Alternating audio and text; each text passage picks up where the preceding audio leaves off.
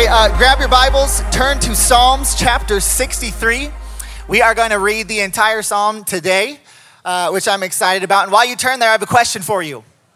Have you ever heard somebody say something that was so good, and maybe you had thought it before, you've always believed it was true, it was so good, but you couldn't articulate your thought or your feeling into words? Because this is how I feel when I read Psalm 63 and David writes about his intimacy with God. I'm just like, I don't care how you got it, I want it. Like, what self-help book, what business book, what keto diet is David on? Because I have to have it and figure it out, because it's amazing, and we're going to read through it. I want you to understand something about Psalm 63.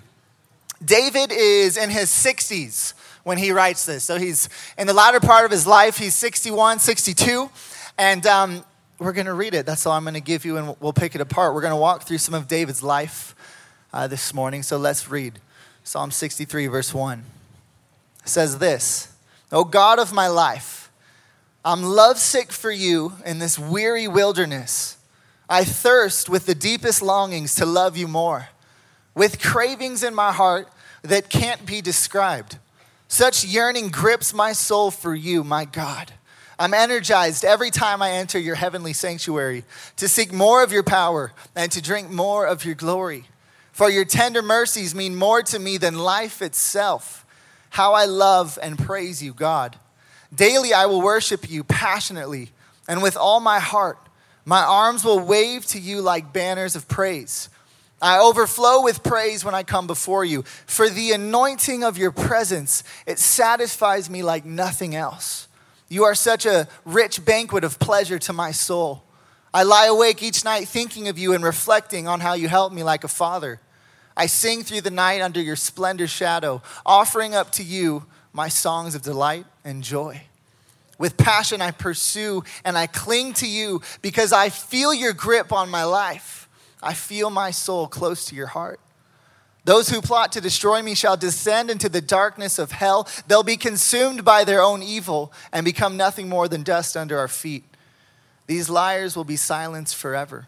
But the anointing of a king, I will dance and rejoice along with all his lovers who trust in him." Let's pray.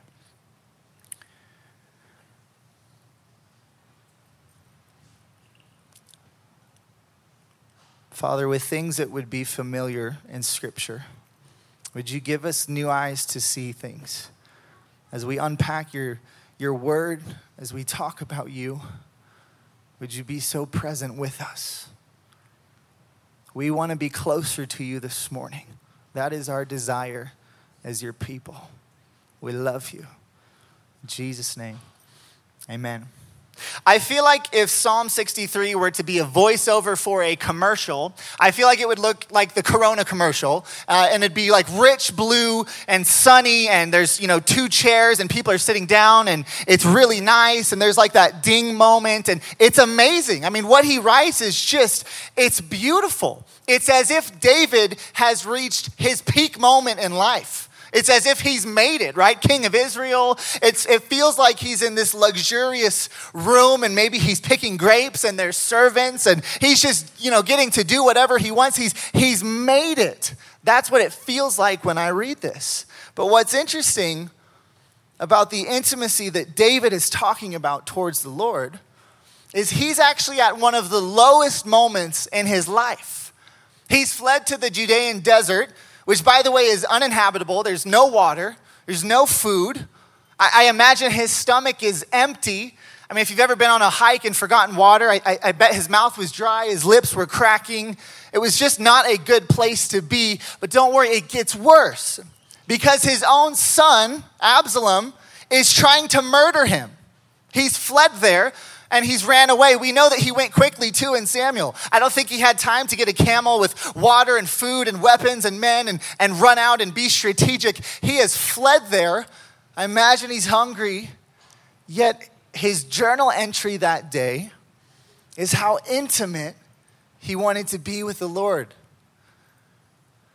I thirst with the deepest longings to love you more, with cravings in my heart that can't be described.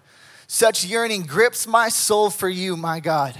I overflow with praise when I come before you, for the anointing of your presence satisfies me like nothing else. You are such a rich banquet of pleasure to my soul.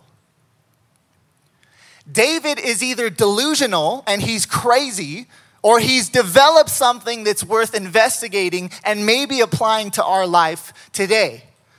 Because David is using the most painful, uncomfortable, difficult moment to actually form and develop intimate relationship with God.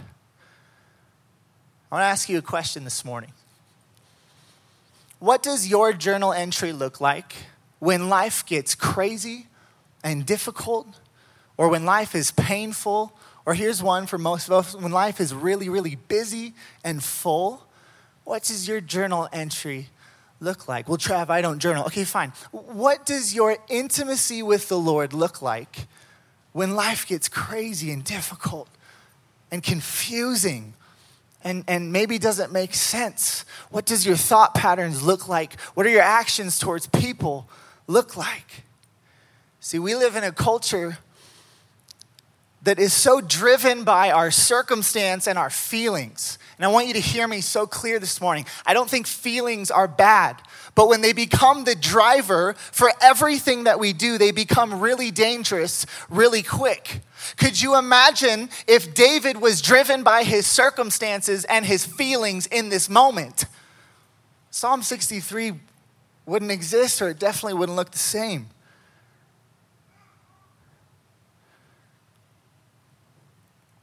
See, what most people will never understand in life is that intimacy with God is way better than entertainment and than feeling.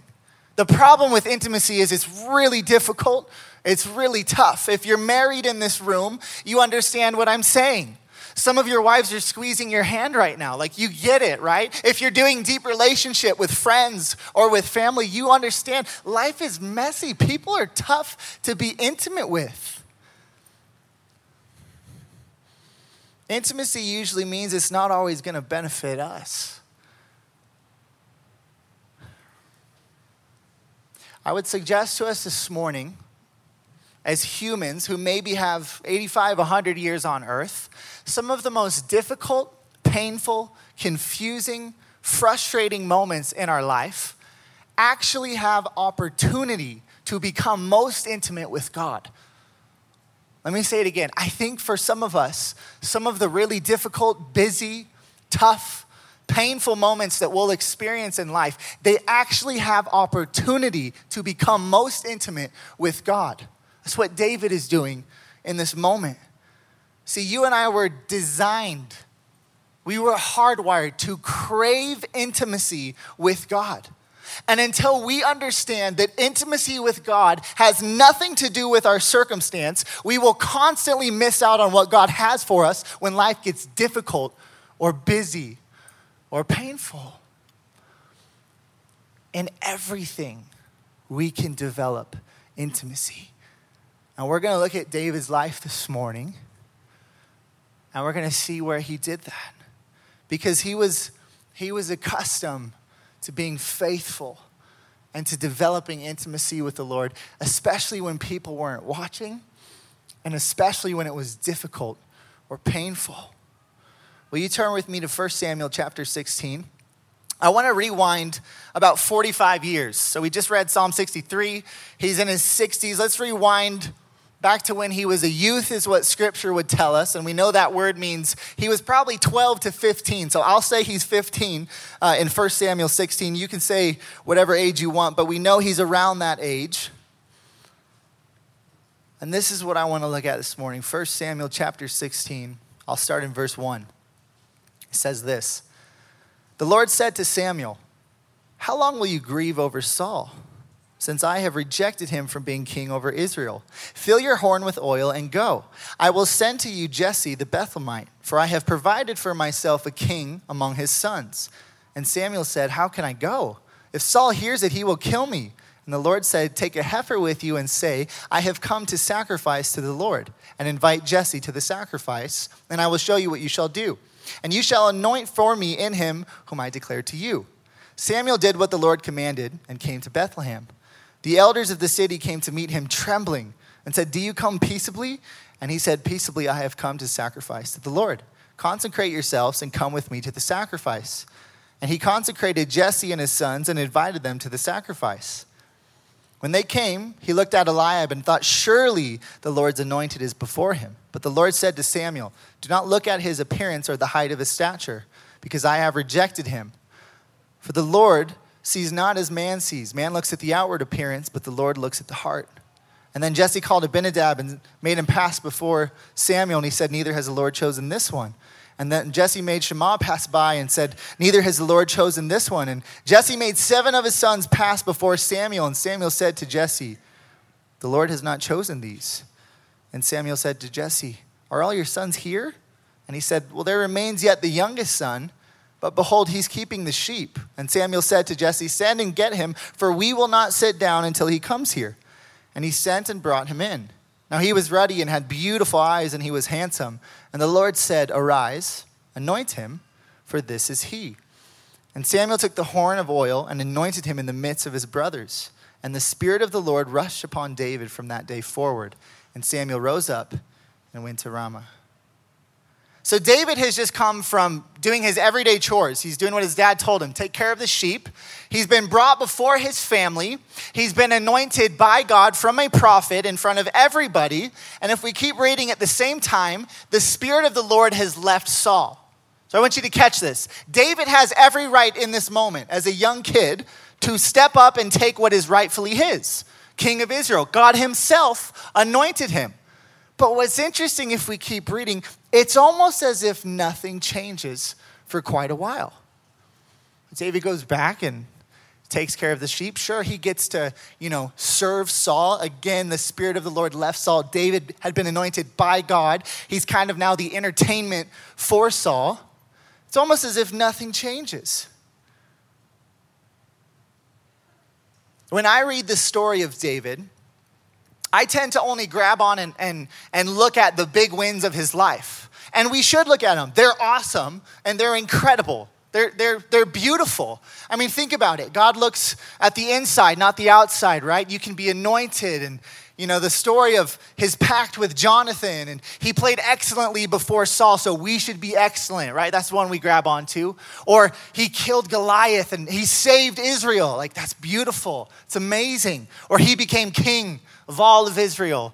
He restored the Ark of the Covenant. Solomon was his son who would build this amazing temple. And we grab onto all of these big peak moments that David has. And I love them. I think we can learn from them. But my question this morning, do we really think that it was the peak highlight moments of David's life that formed him into the man where he would write in Psalm 63 at 60 years old, where his life is at an all-time low, how intimate he wanted to be with God?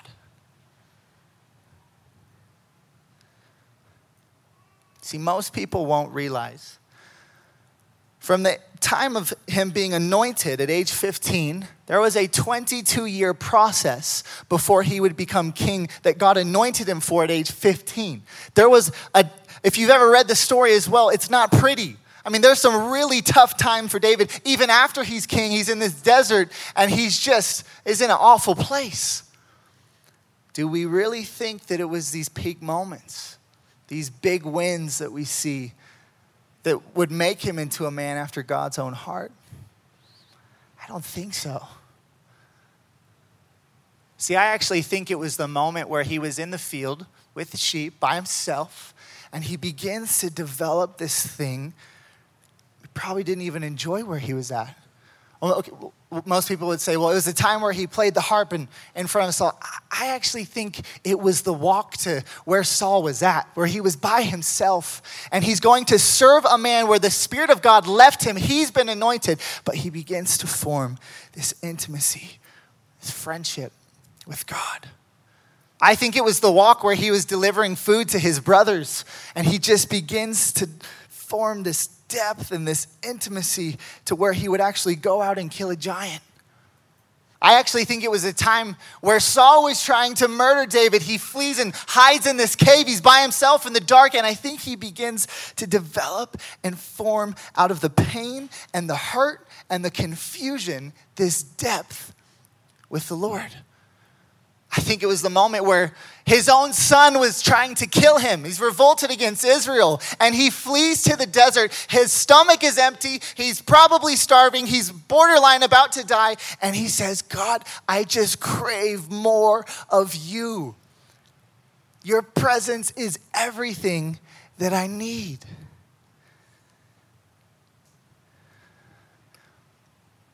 It was in the uncomfortable, painful, confusing, busy, stressful times of his life where he chose to say, you know what? My circumstance and my feelings are not going to drive my life. I'm going to become more intimate with God in every season. He says, oh God of my life, I'm lovesick for you. In this weary wilderness, I thirst with the deepest longing to love you more, with cravings in my heart that can't be described. Such yearning grips my soul for you, my God. Can I just challenge us as a family this morning to not be a people who would strive after these peak moments and these highlights of our life? See, that is what culture is teaching me. That is what the American dream has taught me. Work, work, work until you can say, I've made it. But what about the rest? What happens when life gets difficult or painful, or like you've been wronged and you're right and they're wrong? What then? Can I still be intimate with God? See, that's what I see in David's life. In every season, he developed this beautiful friendship and intimacy with God. What would Fort Collins look like for husbands and wives, men and students and business owners, men and women that work in the marketplace, and teachers and doctors and grocery store employees? What would it look like if we actually said, regardless of my circumstance, whether life is awesome, whether life is difficult, I will be intimate with God and I will develop into who He's making me to be?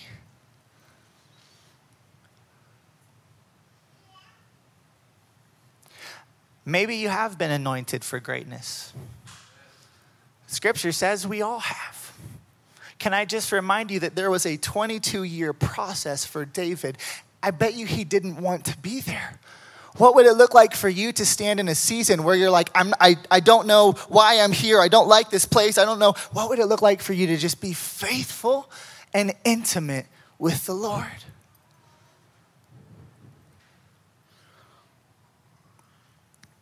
We see a moment in 1 Samuel 16. It was highlighted last service. I didn't talk about it.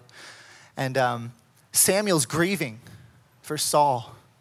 And God steps in and says, how much longer are you gonna continue grieving?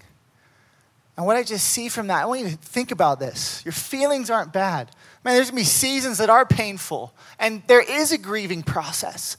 But the Lord sometimes so gently steps in and says, hey, how much longer are you going to be here? Think about this. If Samuel would have just continued to grieve and sit in that circumstance, David would have never been anointed. Some of us in this room have been in seasons for far too long. And God is saying, hey, I'm calling you like deeper. I want you to like come this way. There's more for you. And maybe you're here and that's uncomfortable for you. Can I just invite you into deeper waters with the Lord? Maybe you felt it, but you're like, it's unfamiliar. I don't know. Can I invite you maybe back to the desert with the Lord? Or maybe it's uncomfortable. See, I think it's in those moments where the Lord is actually waiting to be discovered. And until we accept and realize that our circumstance cannot dictate our intimacy with God, I'm wondering how many seasons I missed out on, where it was tough, and I did whatever my feelings told me to do. And my journal entries were horrible. In every season, you and I have the opportunity to be intimate with God. if I could just be honest with you for a moment, life for me feels so good. I love my family. I love where we're at. I'm honored to be a young person in Fort Collins, Colorado. I feel like I'm thriving. Life looks really good. And my biggest conversation with the Lord right now is, God, if you took all of that away, if you stripped all of it from me, would I still worship you the same? Would I still stand in the season and say, you're so good and I love you and I crave you? Your presence is everything that I need. Man, I want to be known for a people who in 2019, 2020, as we continue through life, regardless of what culture says you have to do, what if we stood in every circumstance and said, I need more of the Lord because he's so good and I want to be so intimate with him regardless of how I feel. Man, we could change a city. Do we grasp that idea?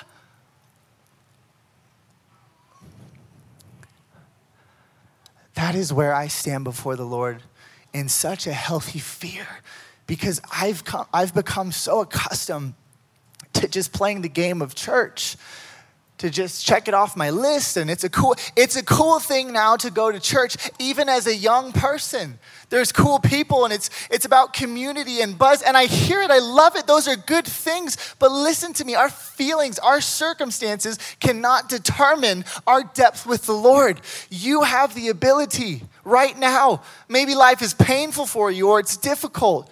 Man, I don't know your story. God does.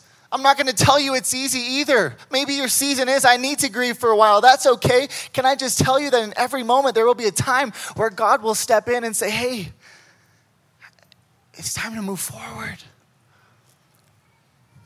That's what I see in David's life.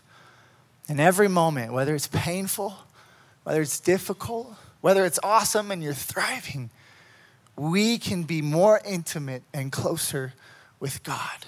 I think that's where he's waiting to be discovered. Would you stand with me and I'll pray us out?